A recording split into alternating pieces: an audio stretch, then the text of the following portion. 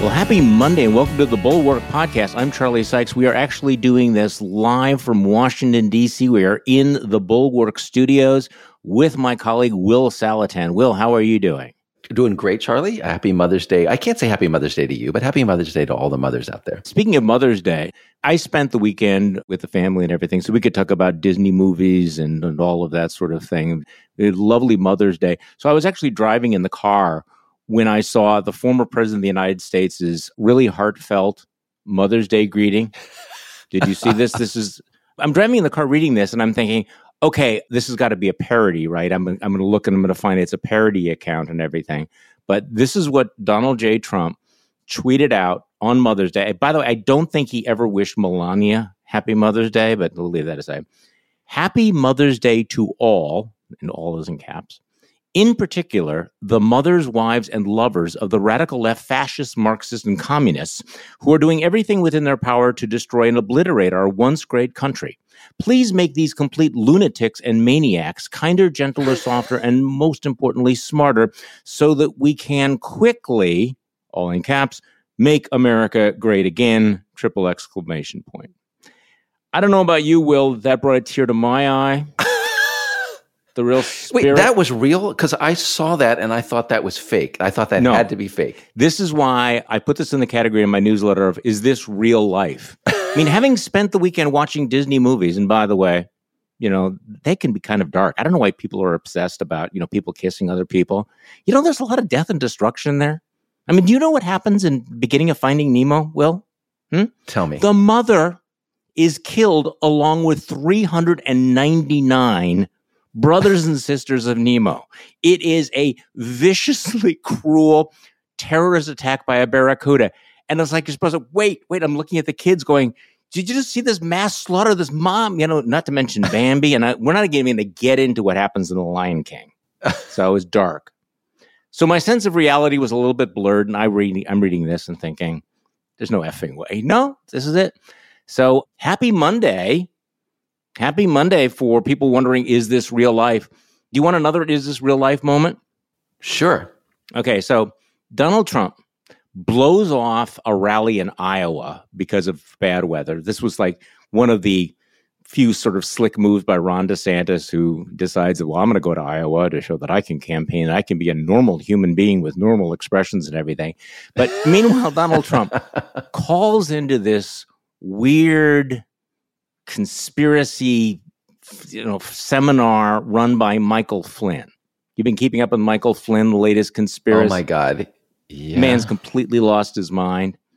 Okay, so Donald Trump calls in and Michael Flynn is on stage with the phone, and Trump is just lavishing him and all of his crackpot friends with praise. And then he says this, okay? He's like, because this is real life, I have to actually play this, because otherwise, you will think I'm making this up, okay? This is the former president. I will say, General Flynn, he's some general, he's some man. He took abuse like nobody could have handled, and he came out bigger, better, stronger than ever before. We love him. He's a leader. And you just stay wealthy and healthy and well and everything. I want you to have great lives in general. You just have to stay healthy because we're bringing you back. We're going to bring you back. Well, that's something to look forward to. We're going to bring Mike Flynn back. Yeah. Something to look forward to. What can I say? Can I just remind everybody a couple of things about Mike Flynn? Please. So Mike Flynn was forced out of the administration at the beginning of the Trump years because of... He fired his ass because he lied. He lied to the FBI. He lied to Vice President Pence about his conversations with the Russians, right? The Russians just helped elect Trump, and Flynn has a conversation with the Russian ambassador about how we're going to, ease up the sanctions on you guys. So it's kind of a quid pro quo thing going on. Anyway, he lies to people about it. It's a crime to lie to the FBI. He gets forced out over this.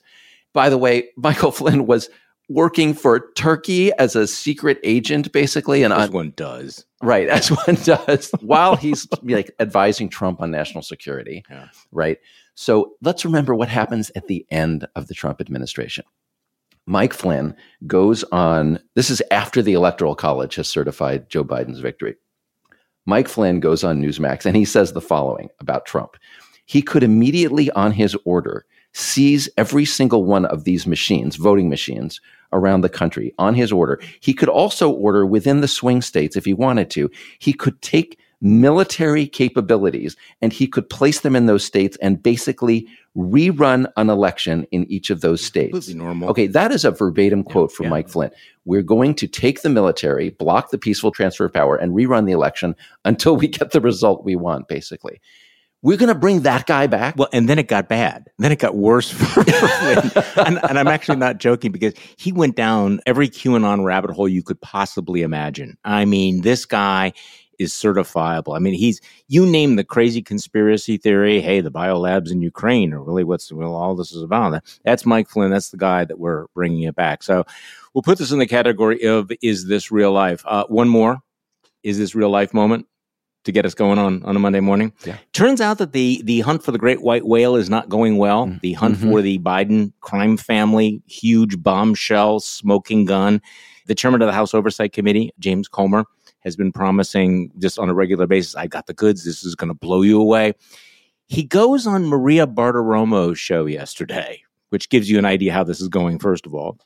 And he has to admit, and I'm not making this up, this is all in the category of, none of this is a parody, I'm not making this up.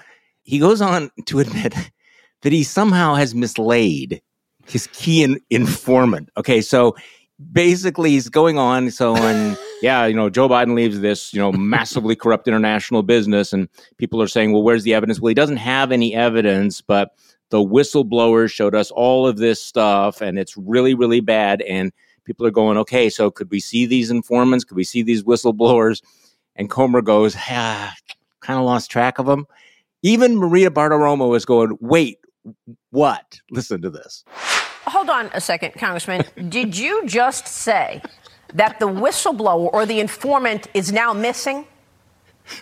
Well, we're hopeful that we can find the informant. Now, remember, these informants are kind of in the spy business, so they don't make a habit of being seen a lot or being high profile or anything like that. 9 of the 10 people that we've identified that have very good knowledge with respect to the Bidens, they're one of 3 things, Maria. They're either currently in court, they're currently in jail, or they're currently missing. Okay, well, I have really, really, really been trying to be my better self, to be better. Right, but right. What the fuck? I mean, really? So this investigation of the Bidens is kind of, first of all, I'm glad that Comer's doing it, because you get to find out what is the evidence against the Bidens. And the answer is there's a lot of sort of, fishy financial transactions around Hunter Biden, because Hunter Biden is a fail son who's like Billy Carter. This happens to politicians. Mm-hmm. Their family members do embarrassing things. But the Republicans have tried to find everything they can on Joe Biden, and they found bupkis. They got nothing on Joe Biden because Joe Biden's basically an honest guy.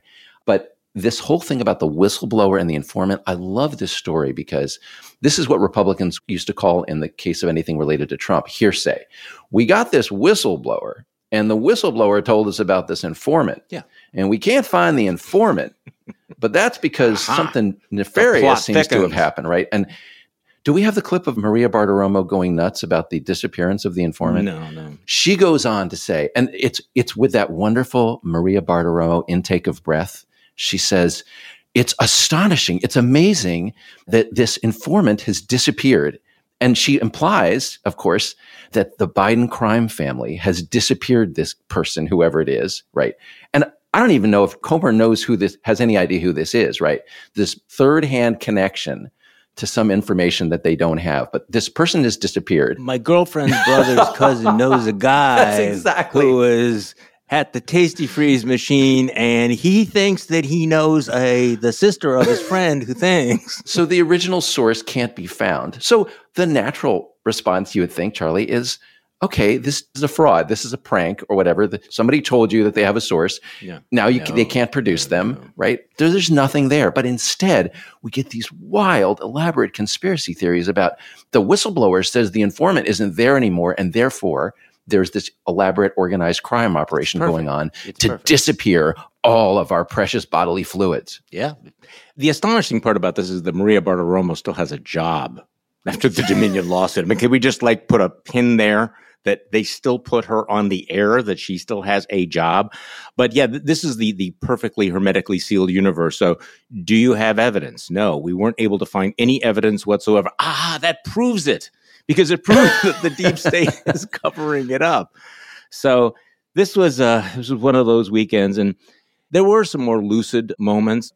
And it is worth reminding people that all of this stuff has happened less than a week after the jury found that the former president of the United States had sexually assaulted a woman and then maliciously lied about it. And among Republican circles, including even certain media circles, it doesn't seem to register. There was just a fantastic interview on Meet the Press yesterday with Russell Moore, who is an incredibly courageous leader of the evangelical movement, who has just not gone along with all this. He's now the editor-in-chief, I believe, of Christianity Today.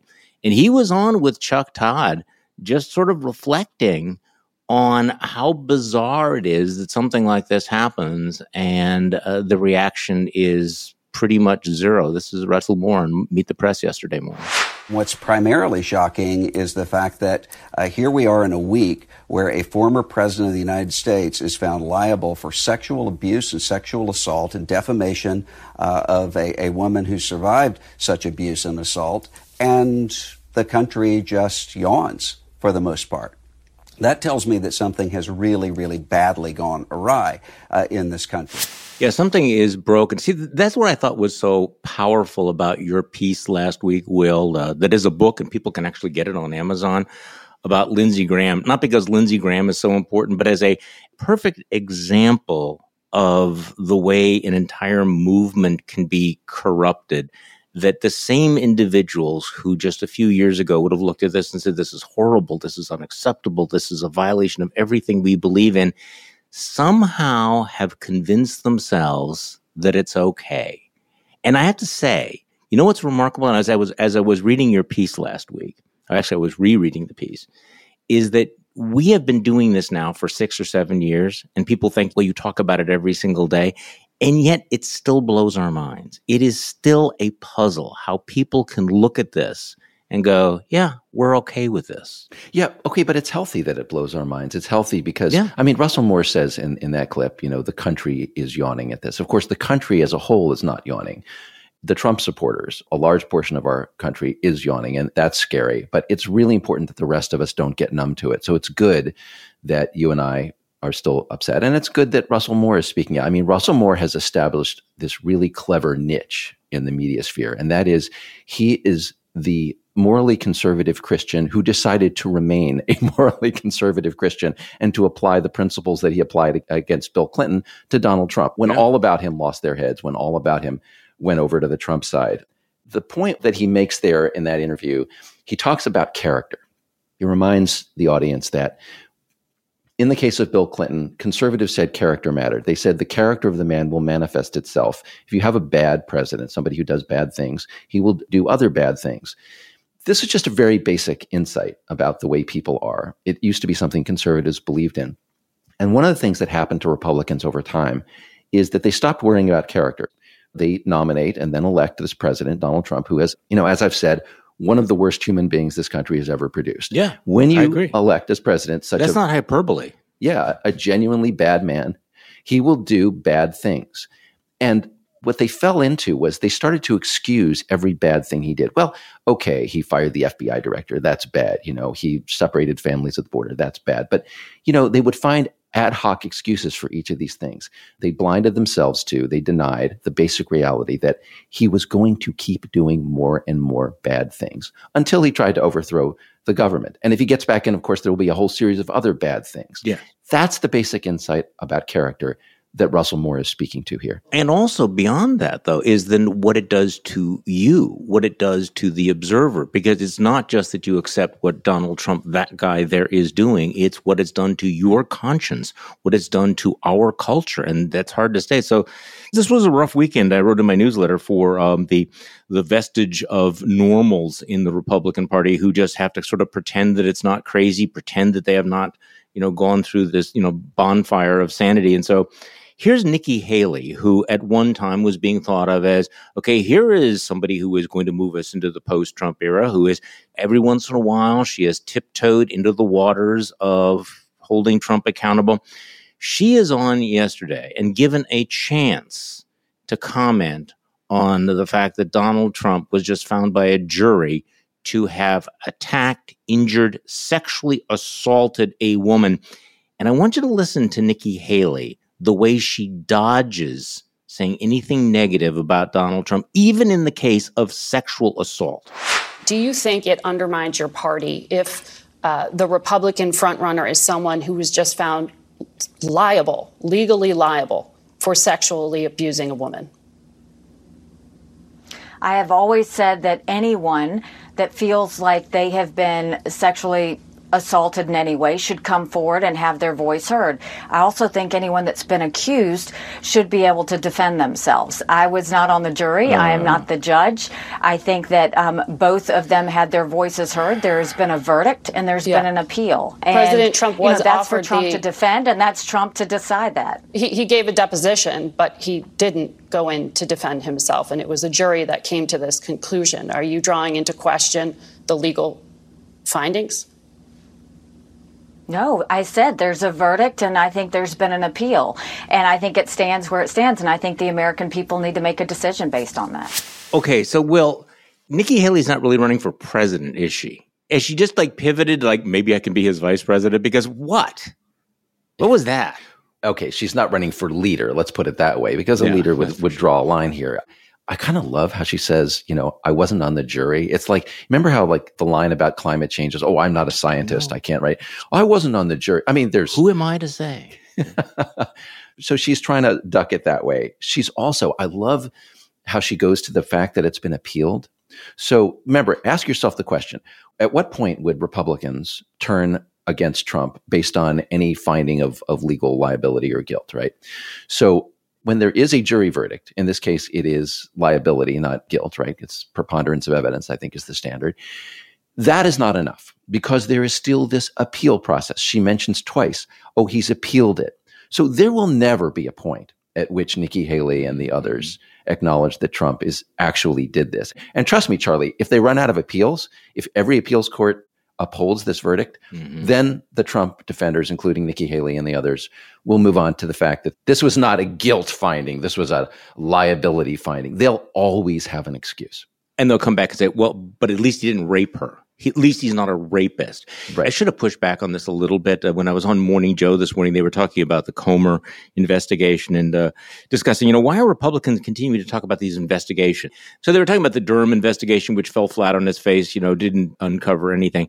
And the question was, doesn't it seem like political malpractice that you keep bringing up these investigations, but it just sort of reminds people?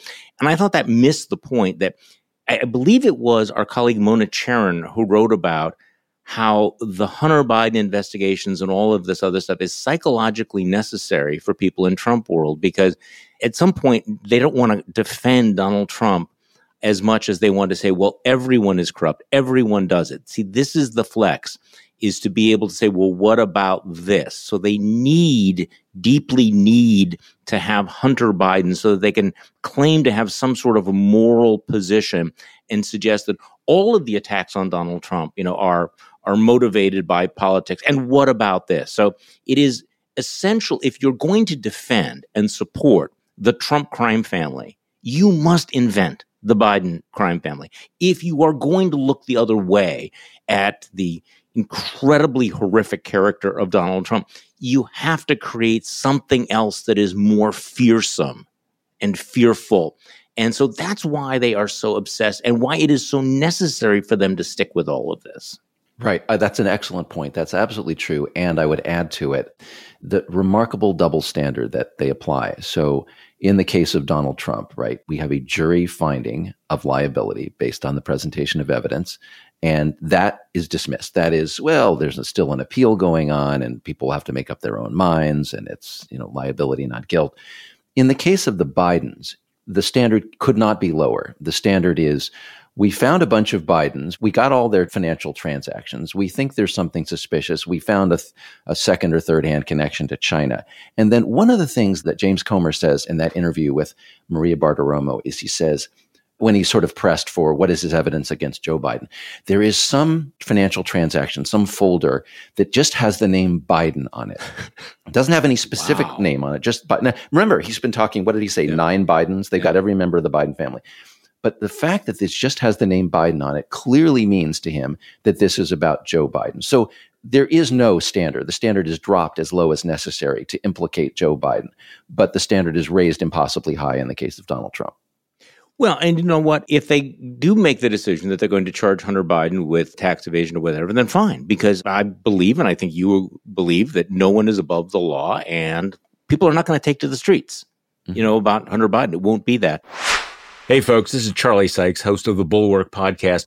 We created the Bulwark to provide a platform for pro-democracy voices on the center right and the center left, for people who are tired of tribalism and who value truth and vigorous yet civil debate about politics and a lot more.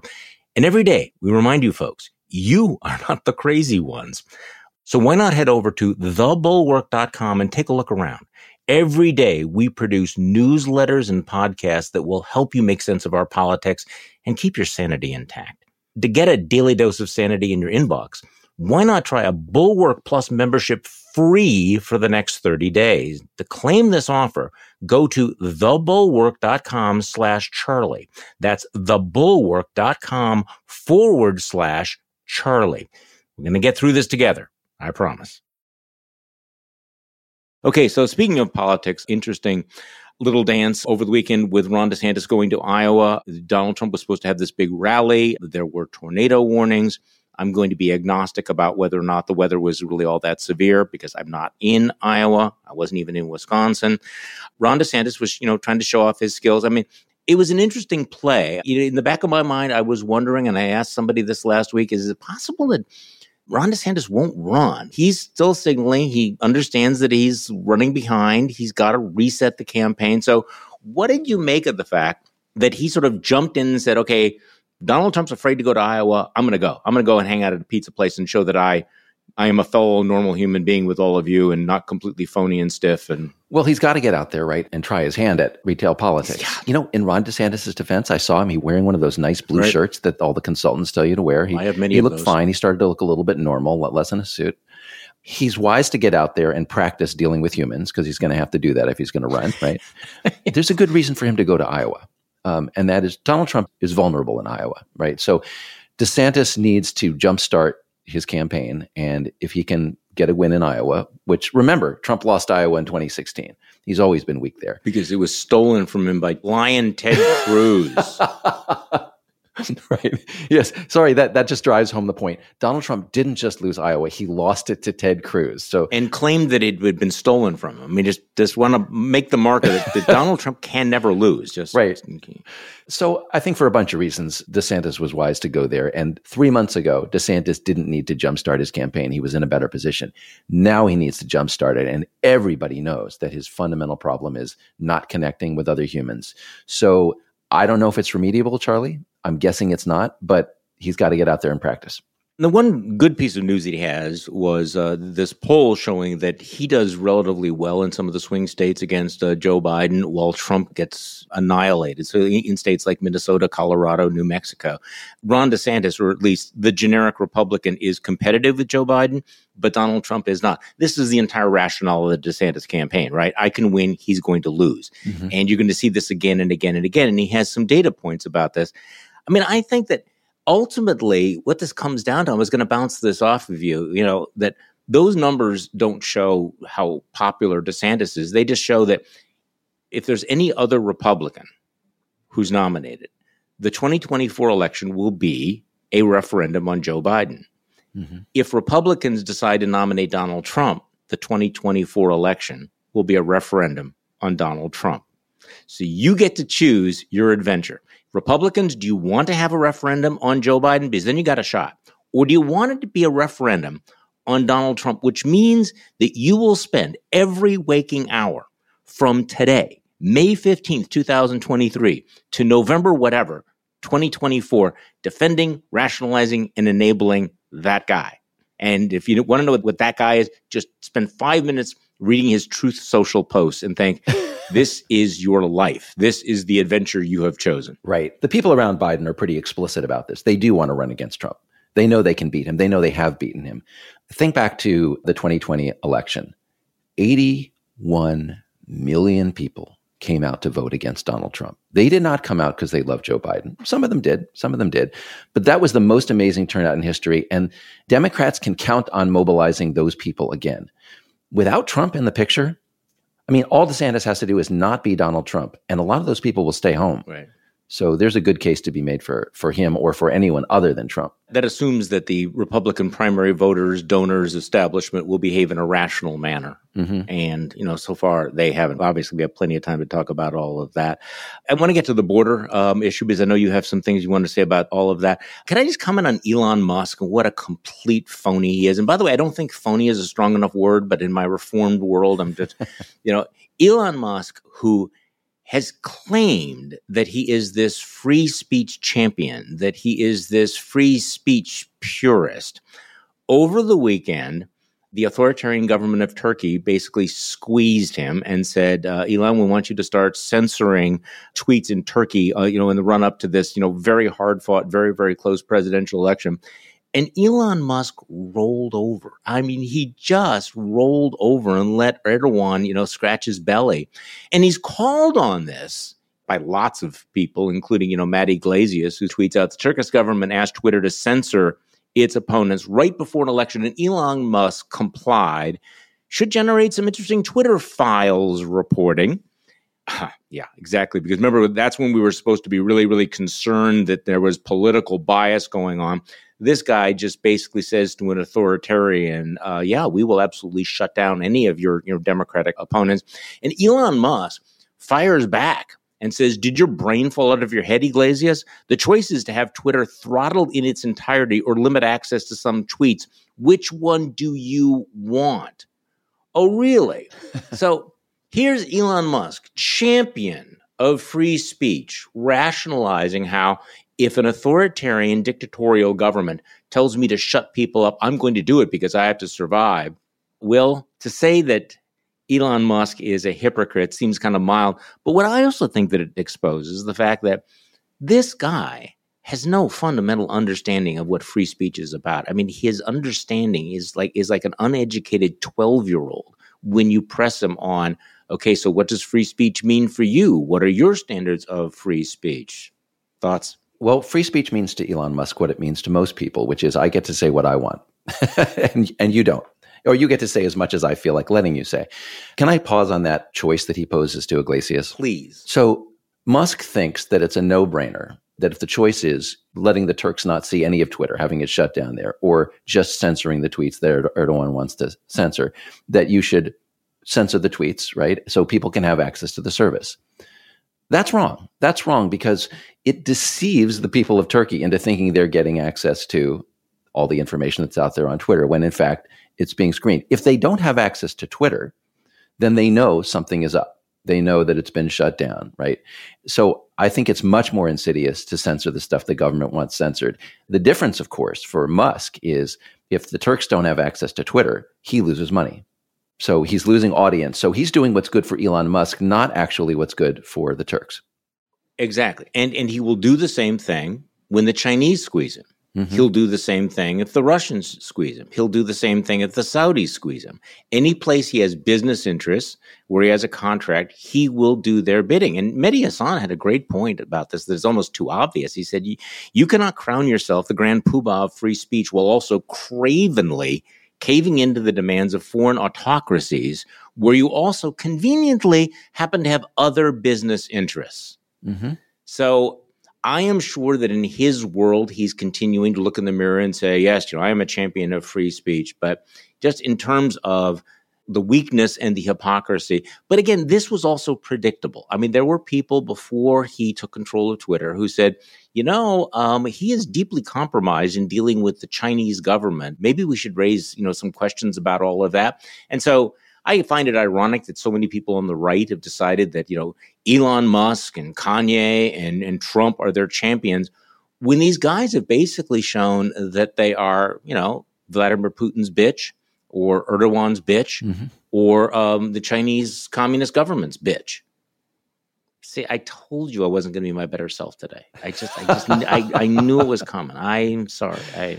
No, you've been very good, actually. I mean, we started off with Mother's Day, and I thought, as long as Charlie doesn't use mother as part of a longer word, we're in good shape here. I have not done that. All right, so one of the surprising stories of the week, because I was actually figuring that you and I were going to really, have at it, because this was going to be the week that we had massive chaos at the border. And that, this was the gathering storm because you had the expiration of Title 14. You had these pictures over the last several weeks of thousands of migrants clustering at the border, and that this was going to be an absolute disaster. It was going to be a disaster economically. It would be a disaster for the border communities, and it would not be good for Biden. Now, I still think that this is a real problem.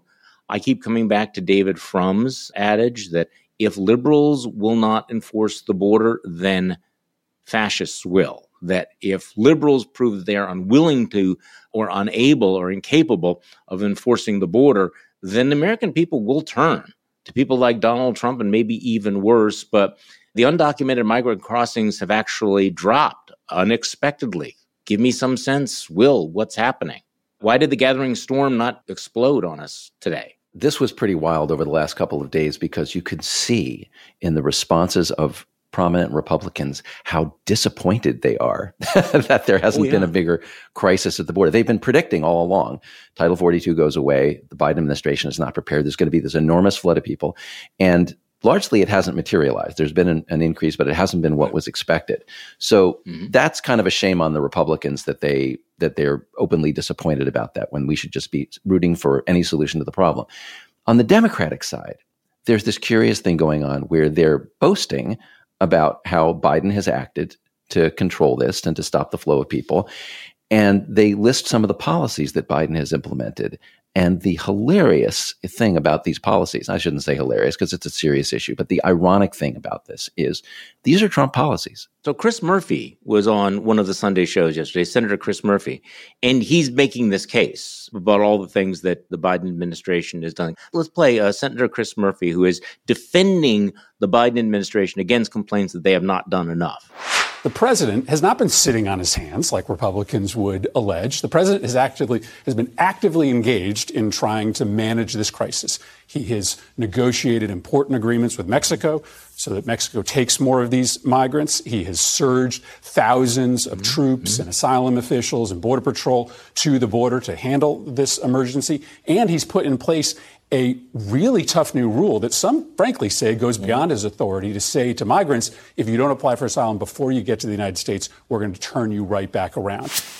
Okay, so, Will, is that the kind of thing you're talking about? Yeah, he just named three things. They're all Trump policies. And the Democrats will never admit this. Look, you and I, Charlie, agree that Donald Trump is a terrible person. But you know what? He cared about the border, and because he cared about the border, cared about border security, not about immigration, right?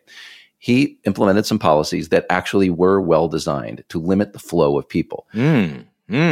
Now, you can argue about the rest of immigration. The Republicans have done jack all about. I'm sort of getting past a sentence that begins, Trump cared about.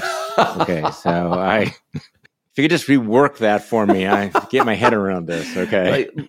Look, it's really hard for those of us who understand how awful the Trump era has been and how awful Trump is to keep this in mind. But we have to go where the evidence leads us, even if sometimes it leads us to a Trump policy was correct. Now, not all the Trump policies were correct, right?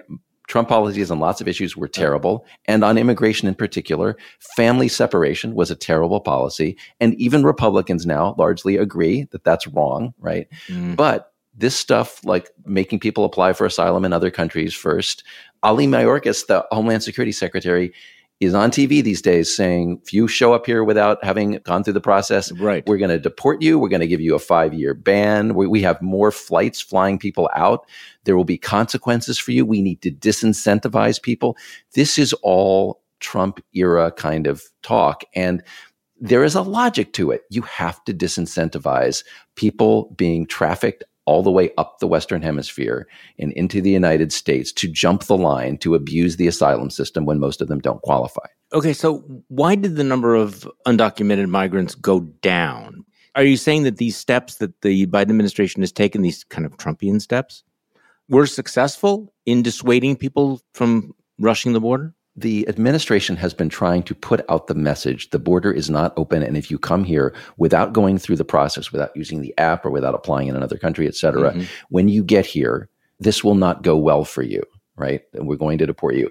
I don't know to what extent that has factored into it, but it's really important to send that message. And this is a thing that a lot of people don't understand when Democrats and Republicans argue about whether the border is open. When Republicans say the border is open, what they mean is people are in fact getting through. A lot of people are getting through. And that is true. When Mayorkas and the Democrats say the border is not open, what they're actually trying to say is our policy is we are trying to close the border. We will not just let you walk in. It's not okay. You should expect consequences when you get here. And that is a message designed to deter the migration of people who do not have a legitimate asylum claim. It's a deterrence message. And so there's a slight difference there. And it's possible, Charlie, that deterrence message is part of why the numbers haven't gone up. Do you think the Biden administration has done a sufficiently good job in dealing with this border crisis? Because this strikes me as a real point of vulnerability for them going into the next year's election. No, I don't think they've done enough, but we'll see. The numbers this past week have already been lower than was expected. Yeah. If that continues, being able to say the numbers have gone down will be good for them. What kind of blowback has he been getting from the left wing of the party? And has that been a problem in being flexible in the way that you're describing on the border? What's going on internally? Is there a breaking point for him on all of this? I don't think so. Well, first of all, he's been sued. The ACLU has sued him, right? So there is a legal action that's manifesting what you're talking about, the objection that this is inhumane. Remember, the ACLU said the Trump policies were inhumane. Biden has actually modified them. They're not as severe as the Trump version. But yeah, he's already being attacked by civil libertarians. I think that, to go back to your earlier point, if the alternative is Trump, right, objections to the left about immigration or any other issue will not be enough to keep people home. I don't think. In the time we have left, you published something rather extraordinary for the Bulwark last week. It was about a 30,000 word examination of Lindsey Graham, which was really also a meditation on the corruption of democracy, how it happens. I mean, you made the point that this was not a biography of Lindsey Graham, wasn't a profile of Lindsey Graham. This is how it happens. You got a tremendous amount of attention for this. So talk to me a little bit about the kinds of reaction you got to the piece, which, again, people can go back and read on the Bulwark. Or if you go to Amazon.com, I think for $2.99, you can get it as a book. And by the way, I have ordered your book, Will. So what was the best reaction you got? And tell me what the worst reaction was that you got to that. I'd have to think about the best and the worst. Part of what I wanted to accomplish here was, and I'm very pleased that people picked up this from it, is this is not supposed to be just a story about this one guy. Right. Everybody's always interested in Lindsey Graham and what kind of dirt does Trump have on him and why did he, turn, and his weird sort of complex with McCain and Trump. I focused on this guy because I could tell the story because there was all this material on him. But the transformation that he went through from 2015 to now is a transformation that a lot of Republicans went through, right? And it's this process of rationalization. So the reactions that I'm most happy about are people saying, now I understand how they rationalized embracing this guy and all the dangers he represented. And it's the gradual process. So it doesn't happen all at once. There's a sequence of things that Trump does because he's an authoritarian. And you rationalize the first step, and then there's another, and there's another. So you're excusing the Muslim ban. Then you're excusing him firing the FBI director. Then you're excusing him seizing powers that are reserved constitutionally to Congress. And pretty soon you find yourself defending authoritarianism so that when it gets to the point where this guy is literally trying to block the peaceful transfer of power, including by fomenting violence and trying to intimidate Congress, you end up with Lindsey Graham literally justifying this and warning Congress, don't impeach Trump because then there will be more violence by his supporters. And now you've reached this bizarre point you never thought you would get to, where you're justifying political violence in the United States as a United States senator. And how did you get there? By this series of gradual steps. So what pleases me most is people who said, now I understand how you can end up there in a series of gradual steps. How much does the phenomenon of sunken costs play into this? That after you have made the first 5 compromises of your conscience and your principle, that you're in too deep to back out? Is that part of the rationale for not just Lindsey Graham, but for others? That, okay, I bought this, I bought this, I bought this, I bought this. Okay, I'm in. I can't back out now. Well, the sunk cost idea is a way of describing rationally how someone gets invested in something and then can't pull out. But there's another way to look at it, and it's the way you talked about earlier, Charlie, about character. When you justify the bad character, when you excuse it, when you look away, when you defend it, it doesn't just change the world, it changes you. It changes you. You become morally weaker. You get in the habit of rationalizing. So that's a lot of what happened to Graham and these other folks. So we get to the point where we're seeing it every day, right? We see it in the Jean Carroll verdict. A jury says that the former president is liable for having committed a sexual assault, then defaming the woman he assaulted. And you have Lindsey Graham and Marco Rubio and Rick Scott and all these other people out coming up with excuses for this. And this is the result of so many years of excusing everything Trump did. And you get the feeling, Charlie, there's nothing that Trump could do at this point that would turn them away. And also, Lindsey Graham himself has made it clear that he thinks it's important to stay relevant and in the room because, and again, this is what they tell themselves, if I am not in the room, then somebody else is going to do something. There are some things that Lindsey Graham seems to care about. He does seem to care about issues of foreign policy. I mean, to what extent is his belief that I have to keep doing all of this, otherwise this guy will pull out of NATO, or this guy will betray Ukraine, or this guy will do something else that would be so horrendous that all of my suckage is worth it if I can stop this terrible thing? Because a lot of them have that, I must be in the room because otherwise it's going to be Steve Bannon or it's going to be Mike Flynn. So, okay, yeah, I humiliate myself, I defend everything, but this is the price I have to pay to play that role. Right. That is a rationalization they tell themselves. It is a rationalization. If you read any account of the Trump books and other articles, lots of people who worked in the Trump administration excuse their complicity this way. I had to be in the room, right? In the case of Lindsey Graham, it's really clear he was making a transaction between the authoritarianism in the United States and stuff going on overseas. Charlie, while he's defending Trump around the Ukraine impeachment, simultaneously, he is fighting tooth and nail to stop Trump from pulling troops out of Syria. So it's a transaction for Graham, and it was. But Charlie, the thing that really kills me is at the end of this story, or later in the story, Trump loses the 2020 election, right? And here's his opportunity. Here's Graham's opportunity to let go. And he knew it. Yeah. Right. So he doesn't have to be in the room anymore. This guy's not going to be president. Mm-hmm. You can let go of him. But by this point, for cost or for whatever psychological reasons, Graham is so dug in that even though Trump won't be president anymore, he's insisting on defending everything Trump did from this point out and on clearing Trump's path within the Republican Party, purging Liz Cheney, trying to purge Mitch McConnell, because the party has to unite around Trump, even though it is no longer true that by being in the room, Graham is influencing foreign policy. This is where you need, I think, to turn to psychology rather than political science to understand what's going on here. Mm-hmm. Because, I mean, we all remember that moment where Lindsey Graham stands up and says, I'm done. It was a great ride. I'm out of here. A few people yell at him in the airport and I'm back. So yeah. He never actually left, though. People misunderstand that speech. Yeah. I would encourage people, everyone remembers what Graham said on January 6th, that part about I'm out. Go watch Lindsey Graham's press conference the next day.